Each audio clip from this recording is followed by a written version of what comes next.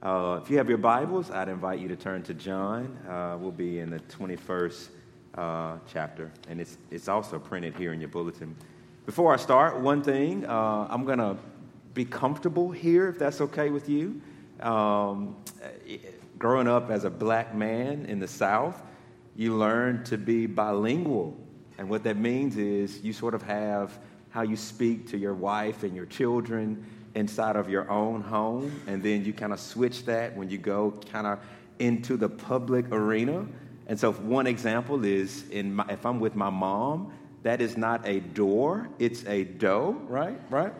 We just say close the door, right? But if I'm with you, I'm going to say door. Well, I'm not going to pretend. I'm going to act like I'm in my own house as we open up God's Word this morning. Is that okay with you? Yes. All right. So John 21. Verse 1 through 14. And after this, Jesus revealed himself again to the disciples by the Sea of Tiberias. And he revealed himself in this way. Simon Peter, Thomas, called the twin, Nathanael of Cana in Galilee, the sons of Zebedee, and two other of his disciples were together. Simon Peter said to them, I am going fishing. And they said to him, we will go with you. They went out and got into the boat, but that night they caught nothing. Just as day was breaking, Jesus stood on the shore, yet the disciples did not know that it was Jesus. Jesus said to them, children, do you have any fish? They answered him, no. He said to them, cast the net on the right side of the boat, and you will find some. So they cast it, and now they were not able to haul it in because of the quantity of fish. That disciple whom Jesus loved therefore said to Peter, it is the Lord. When Simon Peter heard that it was the Lord, he put on his outer garment, for he was stripped for work, and he threw himself into the sea. The other disciples came in the boat, dragging the net full of fish, for they were not far from the land, but about 100 yards off. When they got out on the land, they saw a charcoal fire in place, with fish laid out on it, and bread. And Jesus said to them, bring some of the fish that you have just caught. So Simon Peter went aboard and hauled the net ashore, full of large fish, 153 of them. And although there were so many, the net was not torn. Jesus said to them, come and have breakfast. Now none of the disciples dared ask him, who are you? They knew it was the Lord. Jesus came and took the bread, and he gave it to them, and so with the fish. This was now the third time that Jesus was revealed to the disciples after he was raised from the dead. Let's pray. The grass withers and the flowers fade, and the word of our God will endure forever. The word of God is living and active. It was breathed out by the Spirit as the Spirit of God carried men along, that he wrote through them using their personalities. That the Word of God is alive, sharper than any two-edged sword, that it is able to pierce us even to the soul and marrow, that it is profitable for teaching and correcting and humbling and encouraging. And, oh, Father, we pray that you would do all of that through your servant, for your people, for the glory of Jesus. Right now we pray. Amen. So one of my favorite Marvel movies is the movie The Black Panther. And it's been out long enough, so if you have not watched it, I am not going to apologize for sharing this little nugget. We have a rule in my church. You got 3 months to watch a movie, and then it is fair game in the pulpit. Now, if you've watched a movie, one of the themes of many is this theme of revenge. That imagine one king, and his name is King T'Chaka, and he is ruler of Wakanda. And he has a brother who is Prince Njobu. And Njobu chooses to leave Wakanda, and he chooses to live in the States. And T'Chaka has a son named T'Challa. And so he's kind of the heir apparent. Well, in the process of the movie, you learn that King T'Chaka, something happens in Wakanda where one of their precious resources is stolen. And rumor kind of makes it through the kingdom that his own brother, who's living in the States, might have a role in it. And so he travels on this beautiful ship, and he lands in California, and he confronts his brother, Prince Njobu.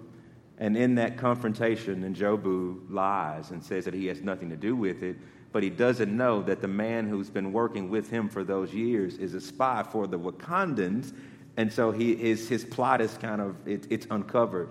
And in that moment, he is killed by his own brother, the king, for treason. Now, here's what we don't really know is that Njobu has a son whose name is Killmonger. And so T'Chaka is later killed in an explosion, and so now T'Chaka's son becomes the king, and his name is T'Challa.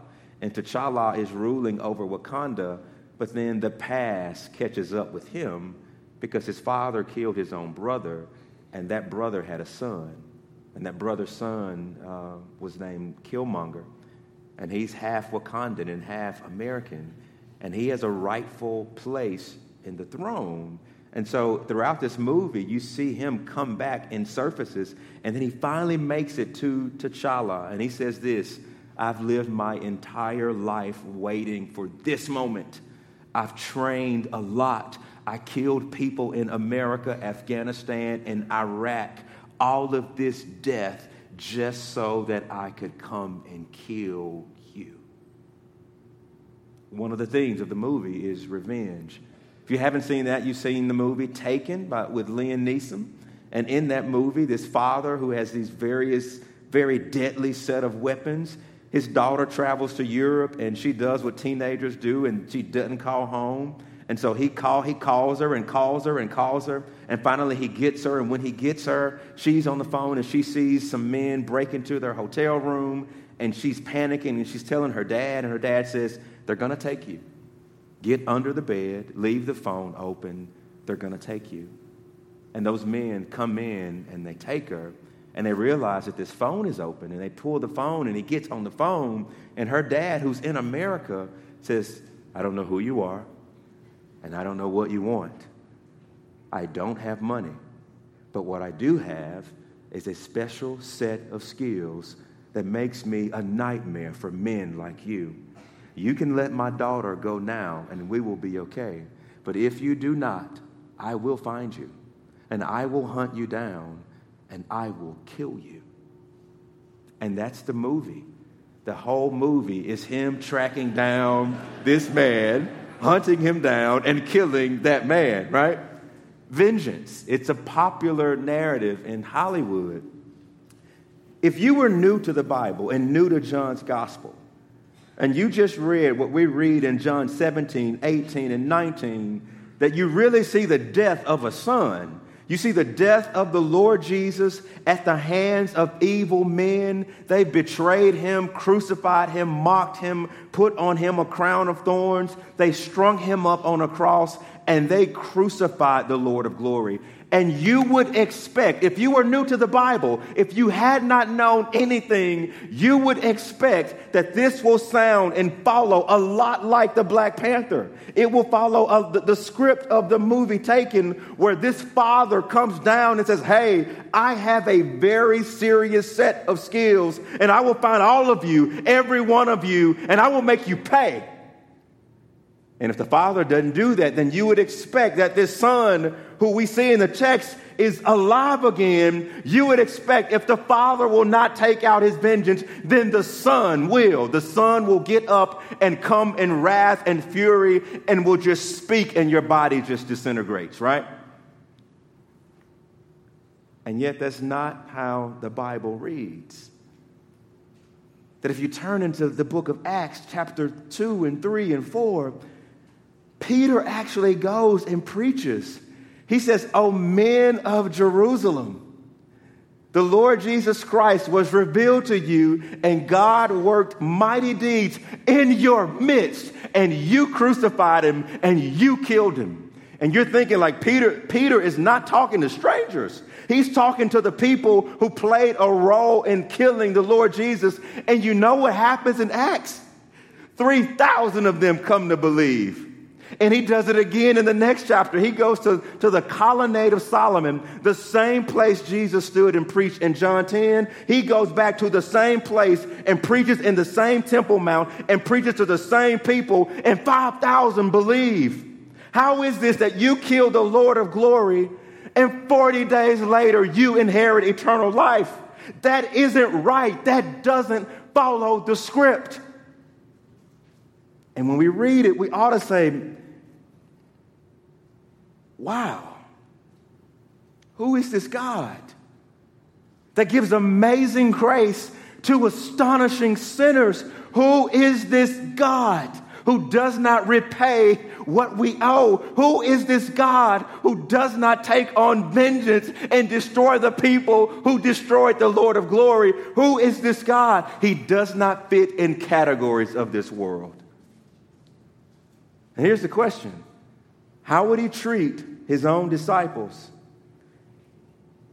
What would be his response to them? And what John wants to show us is that the resurrected Jesus doesn't respond to their betrayal with revenge. Rather, he gives amazing grace to astonishing sinners. And the first thing is that the disciples, they too need amazing grace. And that's the first point. I don't know what you have in your mind about the disciples, but they were failures. Yes, they left the fishing business. Yes, they left the tax collecting business. Yes, they left zealot movements. Yes, they left all of these things behind. And they spent 3 years with Jesus, teaching them how to read scriptures. He taught them how to pray. He expounded the kingdom. And he actually calls them this in John: I no longer call you servants. I call you my friends. And what you learn is they were not good friends to Jesus. Judas sold him out for 30 pieces of silver. That's it. 30 pieces of silver, and you crucify and betray the Lord of glory. What's that, $3,000? That's the price on Jesus' head for you, Judas, $3,000. What about Peter? He denies him 3 times. All right? What about the 3 in his inner circle? When he asked them to pray, they went to sleep. What about when he was hauled off, they scattered? What about when he needed help carrying the cross to Golgotha? Who would help him? He had 2 Simons in his group, Simon Peter and Simon the Zealot, and that is not the Simon who helped Jesus carry his cross. It's Simon, a Cyrenian man from northern Africa. That is who happened to be in Jerusalem, who happened to be called upon to help the Lord of glory carry his cross. Where are his friends? Nowhere to be found. What about when he died on the cross? Well, maybe his friends would get his body down and give him a proper burial. No, they didn't do that either. It was Joseph of Arimathea, who was a secret disciple of Jesus, and a man named Nicodemus, who came to Jesus in the night 2 other times in John's gospel, and women. That they were the ones who went and got the body of Jesus off of a cross and gave him a proper burial. And where were his friends? Locked in a room, afraid, in the last chapter. And on the boat, on the lake, fishing in this chapter. Did you catch that?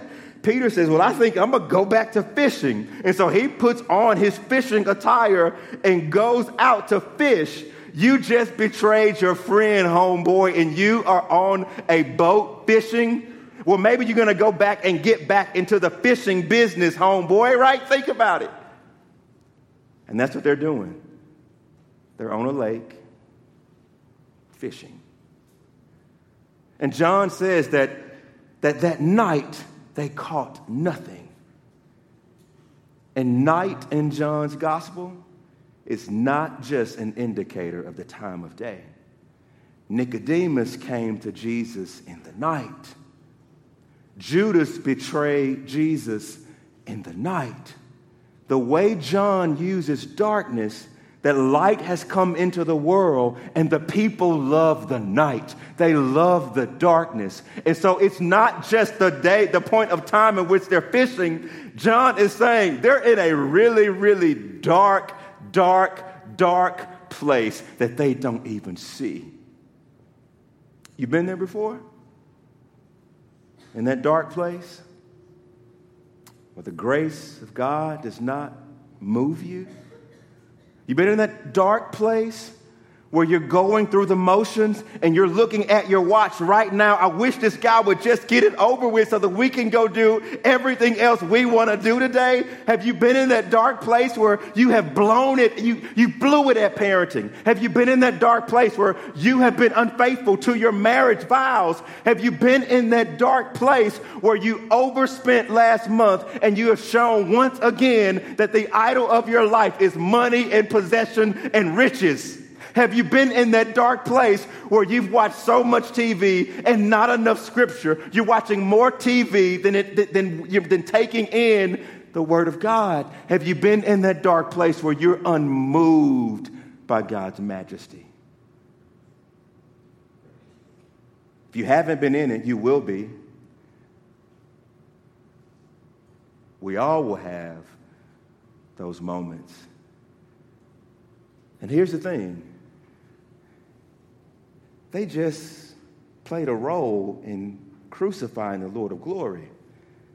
Put that on your resume. You think they know how you feel in this moment right now? You think Jesus is off-put by whatever it is that you have done? Do you think that it causes God to cringe and to move away? Or do you believe that the Father knows exactly what it means to be in darkness because these disciples are there, right there with it? Now here's the question. Will the darkness lift? Is there hope when you've done the unimaginable?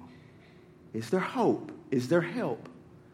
And here's the second thing we learn about this passage is that Jesus has amazing grace to give to those in the dark places of life. That I personally think that verse 4 is the linchpin of the text. Just as day was breaking, Jesus stood on the shore. And in the black church, there's this saying, and I can hear my grandmother saying it, baby, the Lord might not come when you want him to, but he's always going to be on time. He's an on-time God. Yes, he is. Yes, he is. He's an on-time God. Yes, he is. And here is what you see happening in the text. Jesus lets them linger in the darkness for a while, but joy cometh in the morning. See, I think Jesus knows, right? He himself has tasted the darkness. He was betrayed at night. That when he was crucified, darkness came across the face of the land. He who knew no sin was becoming sin for us, and he died on a cross and was put in a tomb, and he was shut off from the land of the living in utter darkness. But the Father would not let the Holy One see corruption. The Father would not abandon the soul to his Son to Sheol, and the Father says, okay, on the third day, Son, my Son, arise. And we celebrate that with Easter. And here you have Jesus doing the same thing for the disciples. They're in the darkness. They've been fishing. They have the doubts. They're shut off from light. And Jesus says, no more. The light will shine on you. On that particular day, the S-U-N is serving the S-O-N. And so when daylight breaks, it's not just the tick-tock, it's now 6 o'clock. No, don't read it that way. If darkness in John's gospel means they're in a spiritually dark place, then the day, the breaking in of the day, it means that grace is starting to shine upon them. And look at the text. It's absolutely beautiful. That when we talk about grace, we can say that it's God's riches at Christ's expense. We can say that grace is God's unmerited favor, and that does not do justice to grace.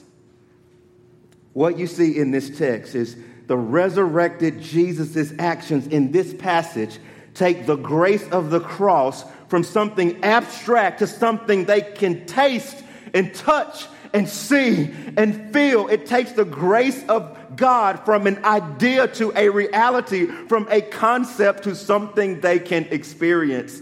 And here is what we learn about the amazing grace of God in this passage. First, it is a grace that pursues people who need it.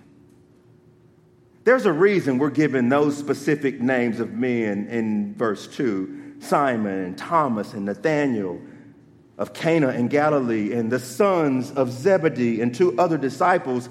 John is telling us these names because these were the same names who crucified the Lord of glory. And here is what you see happening in the text. John is to know these same jokers who just did this stuff you see 3 chapters back. It's these dudes right here. And did you notice that Jesus went to them?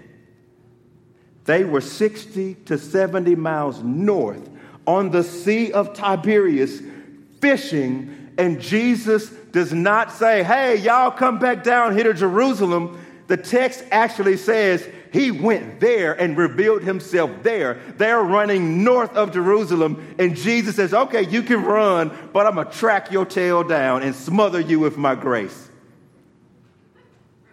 And that's exactly what happens. He shows up on the scene.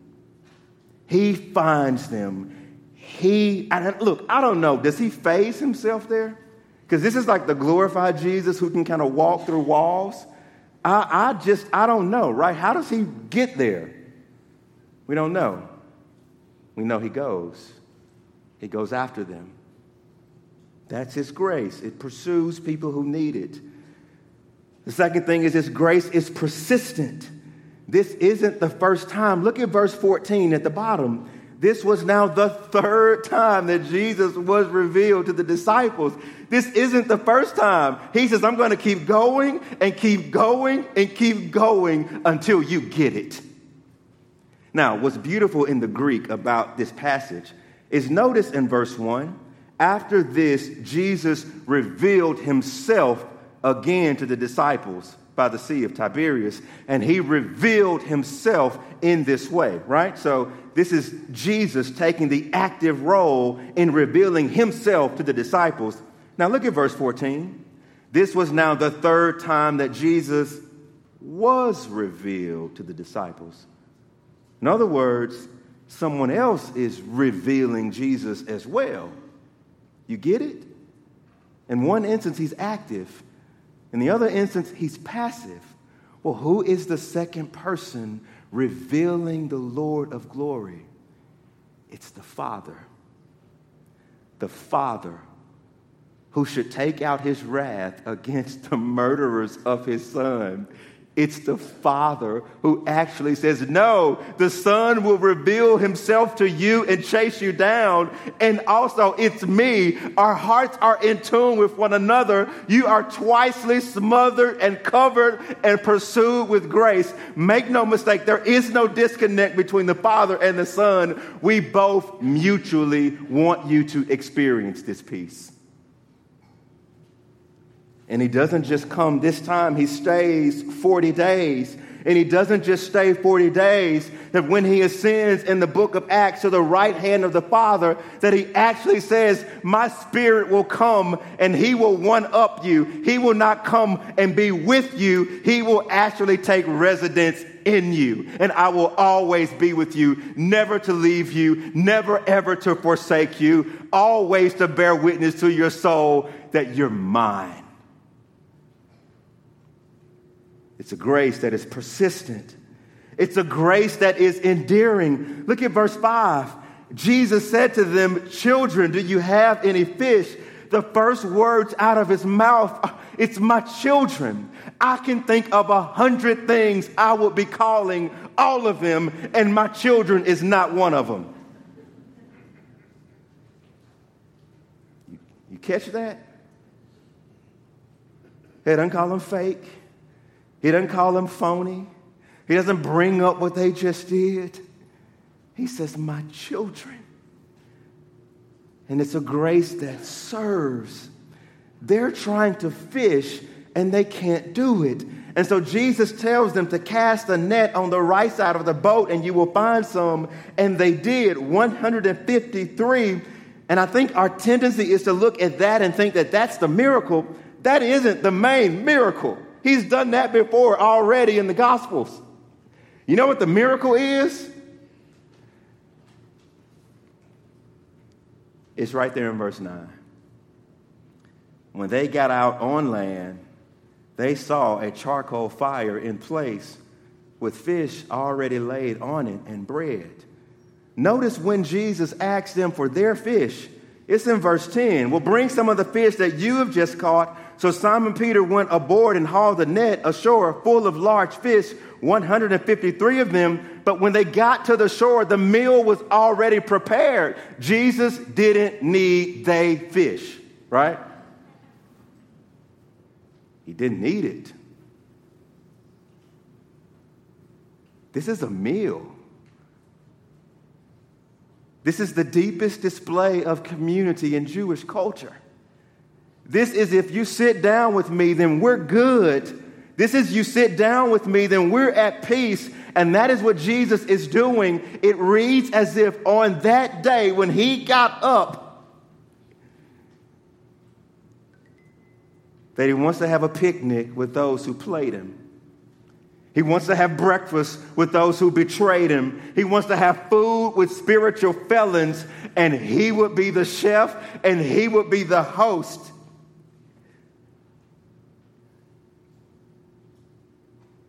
And the background noise would be the sound of the waves.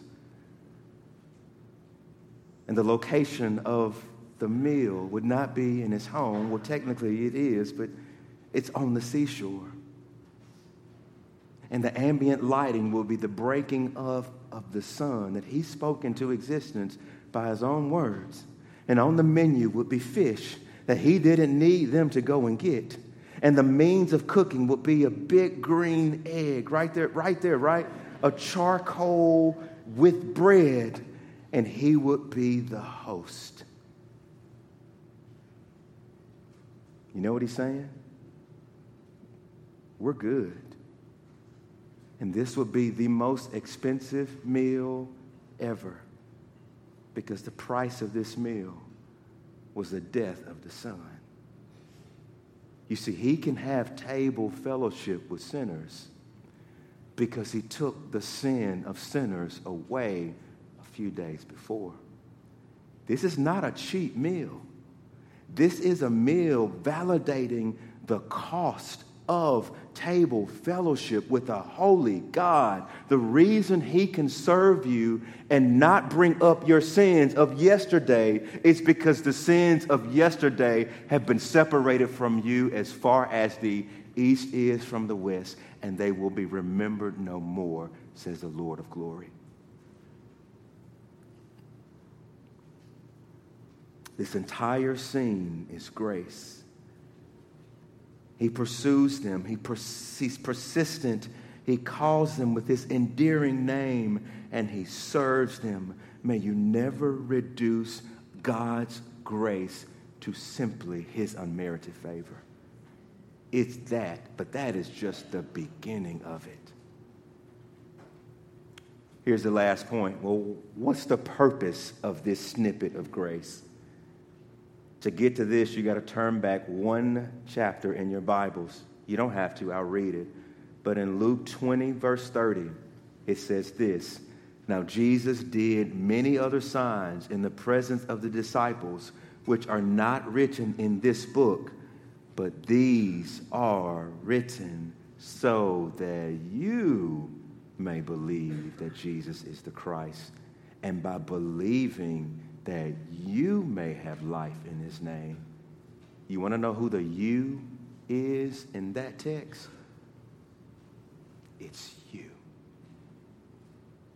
Do not read this like a history lesson. Let me figure out where it is. Let me figure out who was there. Let me figure out what happened so that I can memorize some theological facts. John says, no, that is God wrong. This is in the Bible so that we who read the Bible might draw the conclusion that in the same way that Jesus gave amazing grace to astonishing sinners, that is true for you right here and right now in Greenville, South Carolina. Do y'all say Greenville or Greenville? See, we say Greenville. We got a Greenville in Mississippi. So, do you believe that he constantly pursues you? Do you believe that right now he is pursuing you through this text and through these sacraments? Do you believe that the Lord of glory is pursuing you right here and right now? He is spreading a table and he is saying, whatever it is, we're good. I paid for that on the cross. That's one reason this is in the text, so that we would make the connection from them, then, and there to us here and now. And there are two other reasons why I think this is in the passage. One is that we would actually not just believe that this grace is real, but that we would move towards the one who gives the grace. You see that in verse 7. That just then, the disciple whom Jesus loved said to Peter, "It is the Lord." And look at Peter. When Simon Peter heard that it was the Lord, he put on his outer garment, for he was stripped for work, and he threw himself into the sea. And the other disciples came in the boat, dragging the net full of fish, for they were not far from the land, but 100 yards off. Do you see the image? When they see amazing grace and the amazing giver of the grace, they move towards him. They jump in the sea and run and row to be with the one who is giving grace. And that is my admonishment to you this morning. Don't just say, okay, that's cool. Jesus says, no, repent and believe and come to me. Well, I did this, Pastor. He gives grace. Well, I did this, Pastor. He gives grace. Well, I thought this, Pastor. He gives grace. You have to see that your sin is not ended with a comma. With the period. It's your sin, comma, but your Father and the Son will still give grace. We all have these spiritual resumes, right? That we have this ministry at our church called Work Life, and we're trying to find people who are unemployed or underemployed, and it's from the Chalmers Institute. And there's a chapter in that book where the participants have to deal with the gaps in their resume. There's one young man in there who was in prison for 4 years. You just got to talk about that when you meet with an employer. You got an ankle bracelet on. You're going to walk into work and sit across a job, and they're going to see you. And in the class, they are taught to not run from what is bad, but to own it and have an explanation and get it out there and have a response for your employer. Don't just be surprised by it. Assume that they will call you to account on it and have an explanation. If you think employers want to know the gaps in your resume, don't you think that the gaps in your spiritual life, they also matter to the Lord? And here is what God says to you. You don't have to hide that thing you did 30 years ago. You don't have to hide that thing that you did 3 weeks ago. I see it. Let me cover it. Do you believe that? Come near to the giver of grace. But that's the last thing is that they might be sent out. That if you've read the Gospels, then you realize that this isn't the first time the disciples go fishing and can catch nothing. That also happened in Luke chapter 5. At the beginning, when Jesus was calling the disciples, they were out on a boat fishing and could not catch anything all night. And Jesus shows up, hey, throw it on that side. It's like, man, we're fishermen. What are you going to tell us to do about fish? He says, just do it. Just trust me. And they throw the net out, and they get so many fish, the nets are breaking. And then Peter bows down. He says, Lord, get away from me. I'm unclean. Peter sees that this is the Lord of glory. And Jesus says what? Okay, you got this now. Guess what? I'm going to make you fishers of men. He used that episode in that lake on Luke 5 to commission them and call them into gospel ministry. And here we are in John. And it says Sea of Tiberias here, which is also Lake Gennesaret in Luke chapter 5. It's the same lake. Same lake.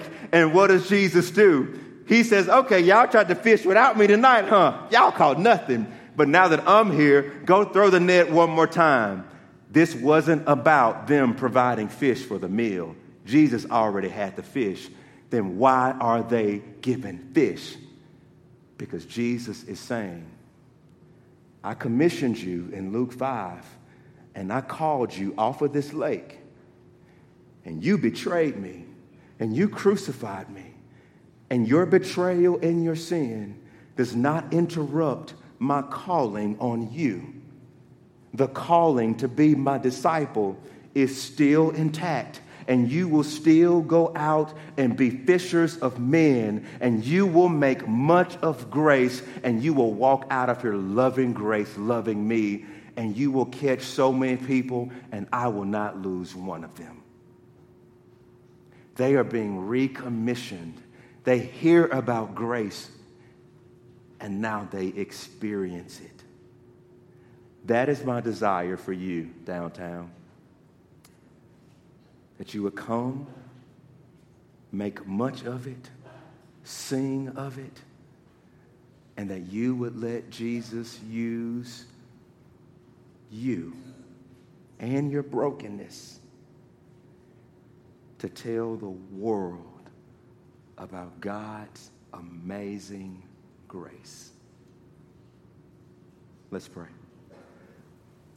Our Father, would you wrap our hearts around this truth of your grace and your love in Christ? This is not cheap grace. It was grace at the expense of the death of your Son. But if you have given us him, how much more freely will you give us all things? May you allow this to wash over us and change us, we pray. In Christ's name, amen.